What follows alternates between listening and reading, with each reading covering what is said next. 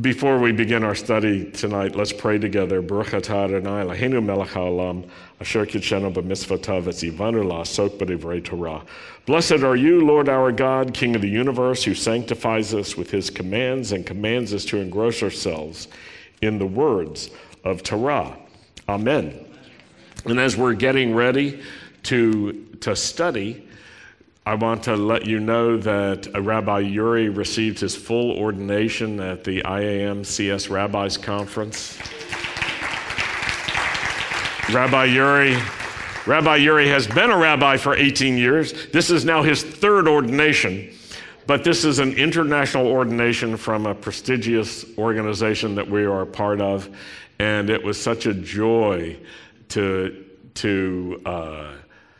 pray over him with others from the International Alliance of Messianic Congregations and Synagogues, to pray over him and to recognize his standing not only in Jacksonville, not only in Ukraine, but his standing in the world. So you can congratulate him at any time. And you can see some pictures on Facebook. We posted them.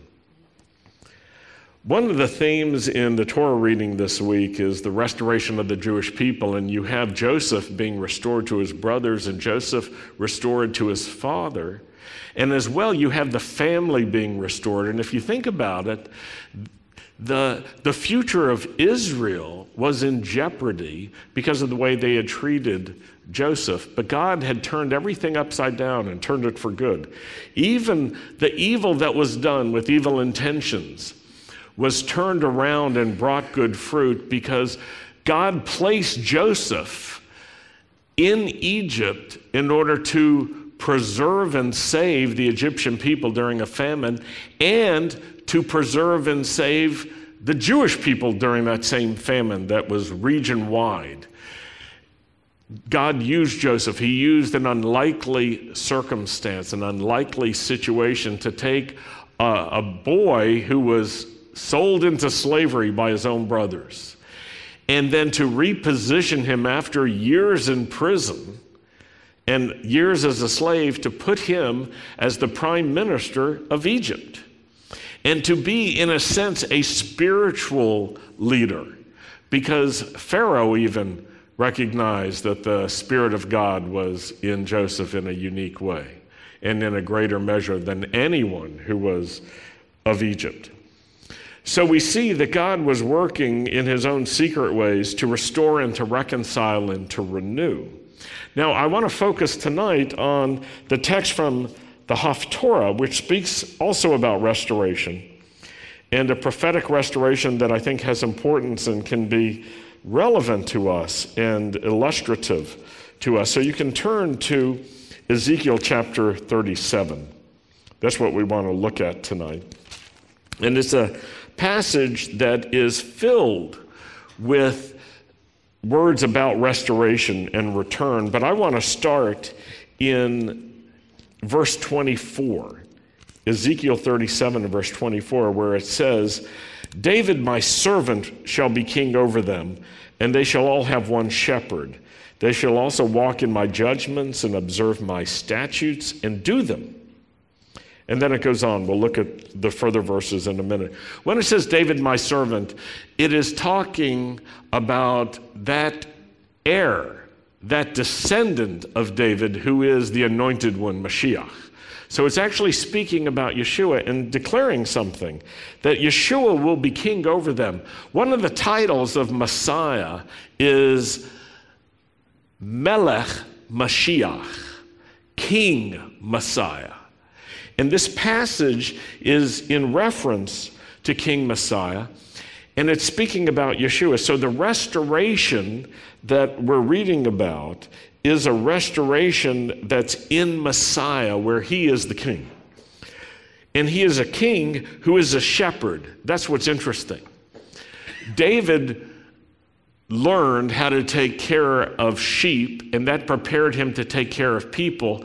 And his position as king was possible because he was a good shepherd. He was a faithful shepherd. And in the same way, Moses had been a shepherd.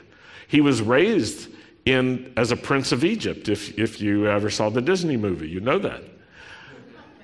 You don't even have to read the Bible to know that about Moses. However, it wasn't his place in the palace. It wasn't his place in the family of Pharaoh. It was those 40 years in Midian, taking care of sheep, under the guidance of Jethro, who was a priest who had some knowledge of the Most High God and was in some way serving God and created a spiritual home for Moses and for a place for him to establish his family. And so Moses learned to be a leader over Israel. How? By being a shepherd. So we learn something. These men, Moses, David, and others, Abraham, they were shepherds who became leaders. Why did God work in that way? Because he wanted them to be like the good shepherd that he is. He wanted them to have the experience of taking care of people the way he takes care of people, to learn by taking care of sheep. So you and I are sheep if we're doing well. If we're not, we're goats. If you are a goat with the Lord, I would encourage you to deal with it. Don't ignore it. One of the ways you know you're a goat is if every time God says something, you say, yes, but. If you give too many buts to the Lord, you're a goat. So find a way just to say a simple yes. Let's go to verse 25. They shall dwell in the land that I've given to Jacob my servant, where your fathers dwelt, and they shall dwell there. And I want you to pay attention to this next phrase. They, their children, and their children's children forever. And my servant David will be their prince, their leader, forever. When we were at the Rabbis Conference, Rabbi Uri introduced a wonderful phrase in a message that he brought about bringing young people into ministry. He was telling other rabbis about the vision we have in our congregation, which is to have a blended community of all generations together. Our desire is to have young and old together, every generation. Young people serving together with older people, every age. And not just segregating the young people out and moving them out somewhere and not bothering with them as part of our living community, waiting for them just to grow up before we take them seriously. We want to take them seriously early on. I was so encouraged, I think many of you were, when we had those 4 young men who were dancing for us and worshiping the Lord in dance. And they were able to do that because Carol Cregan, right here, who uses checks, right? Old school, has a heart for young people, right? And she gave a year of her life to working with those young men to prepare them so that they could dance. And also out of that group will come dance leaders for the adult dance group, right? Javier has already started.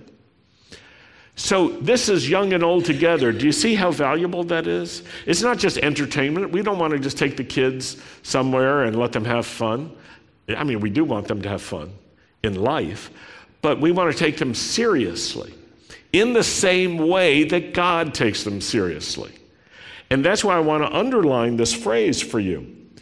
You, your children, your children's children. Of course, it's using the third person. They, their children, their children's children. But I want you to be thinking about this. I want you to be thinking about our congregation, that we are called to be a community of all generations together, young and old serving the Lord together. And we don't want to say, oh, they're too young, and we don't want to say they're too old regarding the old people and the young people. We want to say every age is able to worship. Every age is able to serve the Lord. Every age can start having faithful life with God and live that life of faith. So this is a picture of a community. Restoration means the young and old are joined together. You see, Joseph, when he was separated from his father, that separation was like death. It was death for the family. It was death for the father. And when Joseph was restored to Jacob, Jacob felt like the rest of his life was good, that it had been rescued and preserved and restored and renewed. Let's keep going. Verse 26, moreover, I will make a covenant of peace with them, and it will be an everlasting covenant with them. I will establish them and multiply them, and I will set my sanctuary in their midst forevermore. My tabernacle also shall be with them. Indeed, I will be their God, and they shall be my people. The nations, this is interesting, the other nations of the world will also know that I, the Lord, sanctify Israel, when my sanctuary is in their midst forevermore. So the Lord promises to make a covenant with Israel, a covenant of peace, an everlasting covenant. That's a serious relationship. I've had people over the years tell me, when they're living together, they say, you know what, it's like we're married. And you know what I always say to them? Actually, it's like you're not married. Because the difference between being married and living together is you're not married. That's the difference. And marriage is a covenant, right? And when people live together without marriage, what they're saying is, at some moment, I'm thinking, I will be glad I don't have any covenant with you, any paper, any legal agreement, any commitment of that kind. So it's serious. Don't ever let yourself be fooled. It's really simple. When people say that living together is the same as marriage, it means that they're fooling themselves. That's it. Try to buy a car without paper. Try to buy a house without the paperwork. You can't do it, right? But you can substitute in relationships something lesser. But that's not what God wants to do. God's looking for a covenant of peace. And so when you're making a covenant of marriage, you're saying, Lord, I want to include you in this marriage. This is not just me. This is you. And you're saying, I am ruling out the options here. I'm committing to being married and to making it work. In the same way, when you say to the Lord, I want to follow you, it's not enough to raise your hand at some big meeting and say, for the moment, I don't want to go to hell. And I heard a lot of talk about hell, and I'm in favor of not going to hell. Everybody's in favor of not going to hell.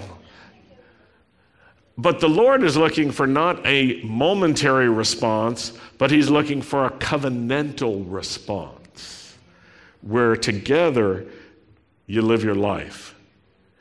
Not just for a moment, but on and on and on. And why does he feel that way? He's a father. Can you imagine giving birth to a child and naming that child and then walking out of the hospital never to see that child again because you just don't care? That wouldn't be right. That would not be a good father, right? A good father would want to know that child to his very last breath. That's how God is. God wants to know you, and he wants to be with you to the very end, and he doesn't want it to stop then. He wants this life to prepare you for eternal life. I'll make a covenant of peace with them, and it will be an everlasting covenant with them. I'll establish them, and I will multiply them. Let me read you another translation. This is from David Stern's translation, I believe, the Complete Jewish Bible. And this passage, this part of the translation is based on the 1917 Jewish Publication Society translation of the Tanakh.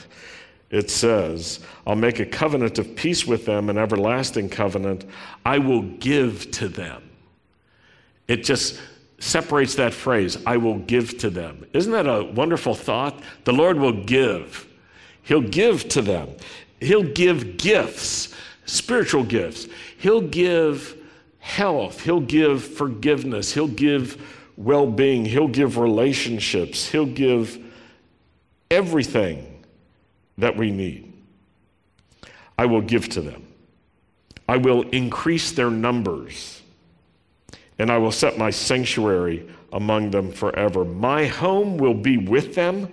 I will be their God, and they will be my people, and the nations will know that I am Adonai, who sets Israel apart as holy, when my sanctuary is with them forever. So not only do we receive gifts, but the Lord promises growth for us, which means more and more over time. And part of the growth is individual growth. You and I have a promise from God that we can grow, and we can grow up, and we can mature in Him. We can develop character in Him. That's one aspect. That's at the individual level, but we can grow as a community as well. We can grow in relationship with each other, and we can grow numerically as well. When you're talking about flocks increasing, there's a numerical increase as well. And that tells us something. God equips us so that we can bring good news to others who are outside the kingdom, and they can hear the good news and come into the kingdom. How many of you had in your life someone who cared enough about you to tell the gospel of Messiah to you before you were a believer? How many of you had that? So someone actually was instrumental in your life. And do you know the name? Do you still know the name of that person? I do, Pat Pritchard. First person to tell me the good news. I heard the bad news from a lot of people. I grew up in the anti-Semitic South at the time. And the bad news went something like this: you're a Jew, you killed Christ, you're going to hell. I heard that from a lot of folks, and that never provoked me to jealousy, it just provoked me. It never helped me. But one man told me the good news. So sometimes when people ask me, how did you become a believer? I say this: someone told me the good news and I believed it. The first person who told me the good news, I believed. And they say, it couldn't be that easy. I said, it wasn't. But it was.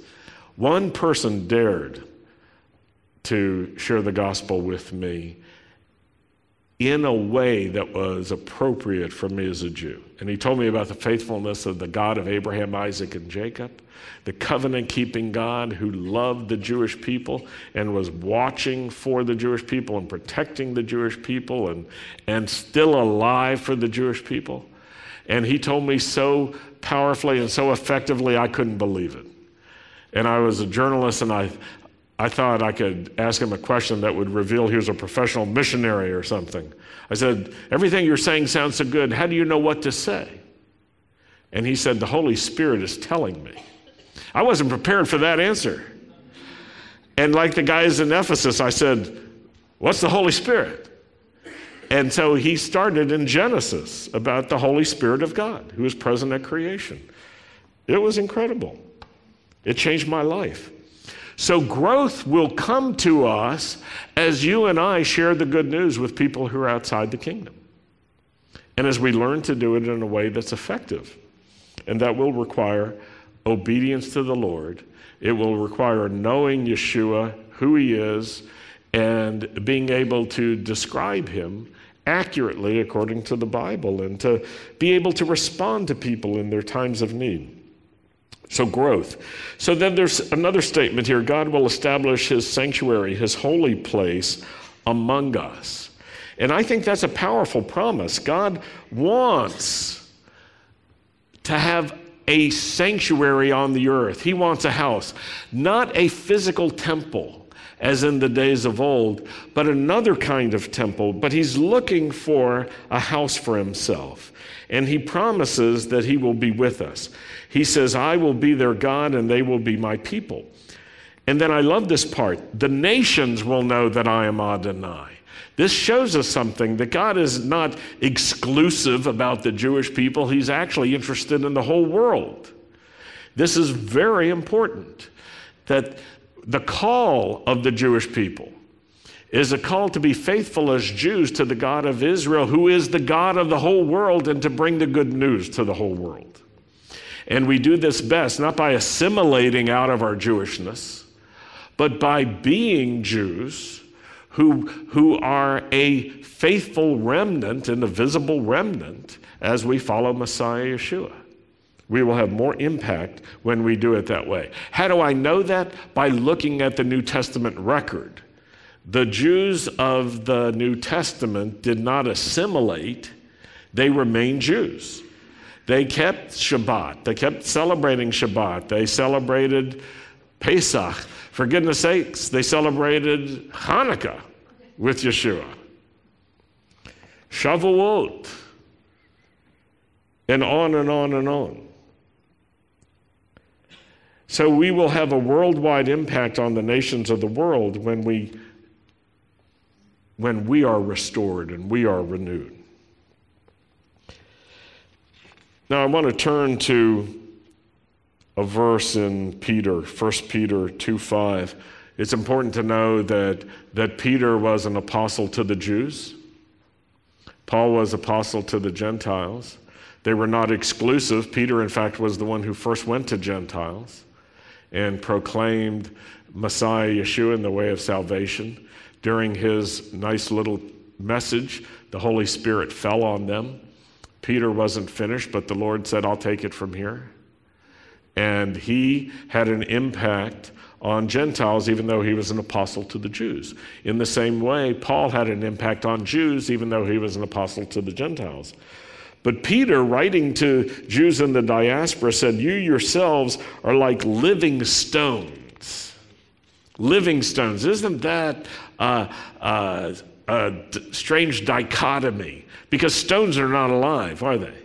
There are no stones, as far as I know, that are alive. And yet you're living stones. So he's saying you're a component that is structural, but it's alive.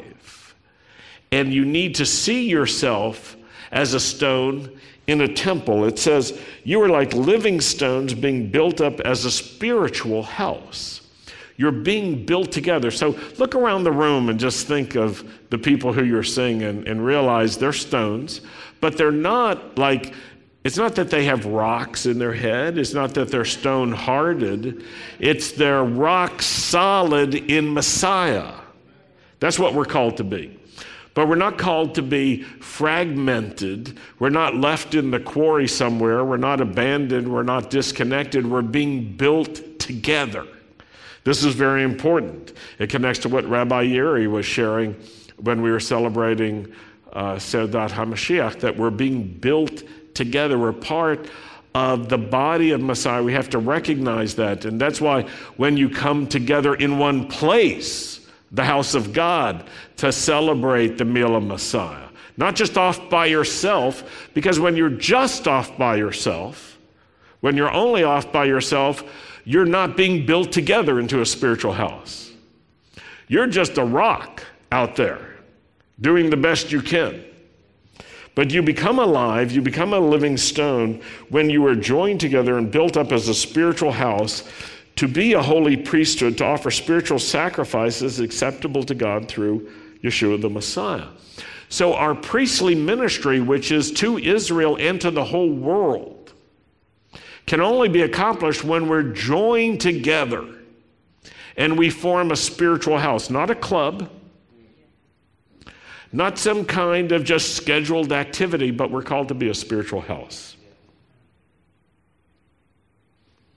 And it's important to understand this, because when you see yourself in this picture as a living stone, and you understand we form the walls, we form the roof of this structure. And when we're together, serving the Lord together, worshiping together, the Spirit of God is in our midst, inside all of us together. Do you see that picture? Because there's another picture, which is the Spirit of God in you. And that picture is also important. You can see that in 1 Corinthians 3:16. Don't you know that you yourselves are God's temple and that God's Spirit dwells in your midst. But in the English, it's important to pay attention to the number, you yourselves. The number is plural. Do you see that? You together are God's temple. Now, it's true that God wants to put his Spirit in us. He wants each one of us to be immersed in his Holy Spirit. He wants the Holy Spirit to live inside of each one of us. That's true. That's what transforms us into living stones that can be joined together. Without the Spirit of God, we're just stones being joined together. But with the Spirit of God, we become alive. And then we can be joined together in service to God, and we can be powerful on the face of the earth when we are present together like that. And that's why it's so important to see, to discern, to recognize the body of Messiah, and to overcome that kind of independent excess where we're just living on our own for God. Because when you live on your own for God, you are not part of the priesthood. You're just a rock out there. And you will never accomplish all that God has for you.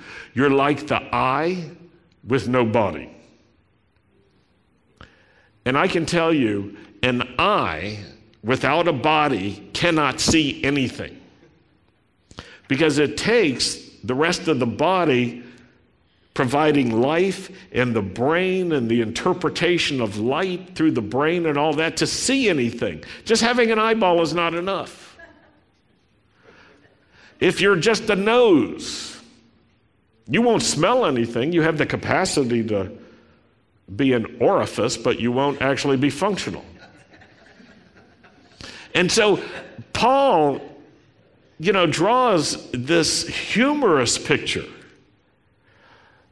It reminds me, I can't remember the name, but we used to have these toys, Mr. Potato Head, I think. It's coming back, right? Am I right?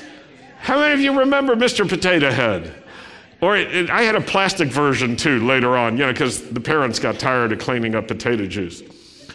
But you got a potato and it had a nose, and you could stick the nose, where it goes. Or if you were creative, you could stick the nose where it doesn't go.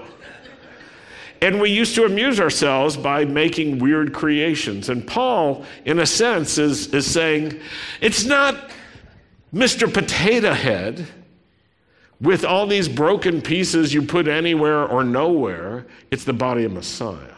He's the head. And all of us are joined, we being many are one body in him.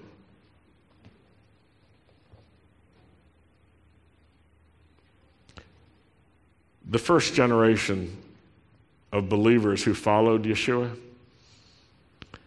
made a ruckus. And they were described by one person this way: they're turning the world upside down. You can too. We can too. As for me, I'm in favor of it. I think it would help. And so if you want to be involved in turning the world upside down for good, for God, and you want to do it in a stronger way, have more discernment of the body, and see how the restoration of Israel gives us a picture. All the generations together, not just one generation, all of us together. Don't you know this world is desperately looking for that? We can do it. Let's pray. Lord, thank you for giving us history and prophecy regarding restoration. Thank you for showing us what new life is in Messiah Yeshua and then giving us new life. And Lord, we pray for ourselves that we would be joined together in ways that we haven't in the past, and that we would be living stones built into a spiritual house in a stronger and stronger way. We pray, Lord, for the increase of your kingdom. We pray, Lord, for those who we know and love, who desperately need good news from you, who need that gift of repentance that leads to life. We pray for people who are on the edge, that they would turn to you and begin to live a new life in you. We thank you for your grace. We thank you for your favor and your mercy and your goodness. New every morning, Lord. Great is your faithfulness. In Messiah Yeshua we pray. Amen. Let's close with Aaron's blessing. If you are standing alone, I want to invite you to move. Stand with someone. Get some practice standing together. Yivarechecha Adonai v'yishmerecha. Ye'er Adonai panav elecha v'yichunecha. Yisa Adonai panav elecha v'yasem lecha shalom. The Lord bless you. The Lord keep watch over you and protect you and even heal you. The Lord cause the light of his face to shine upon you. The Lord be gracious to you. The Lord lift up his face to you and give you his peace. In the name of Yeshua, the Prince of Peace. Amen. Shabbat shalom and Happy New Year.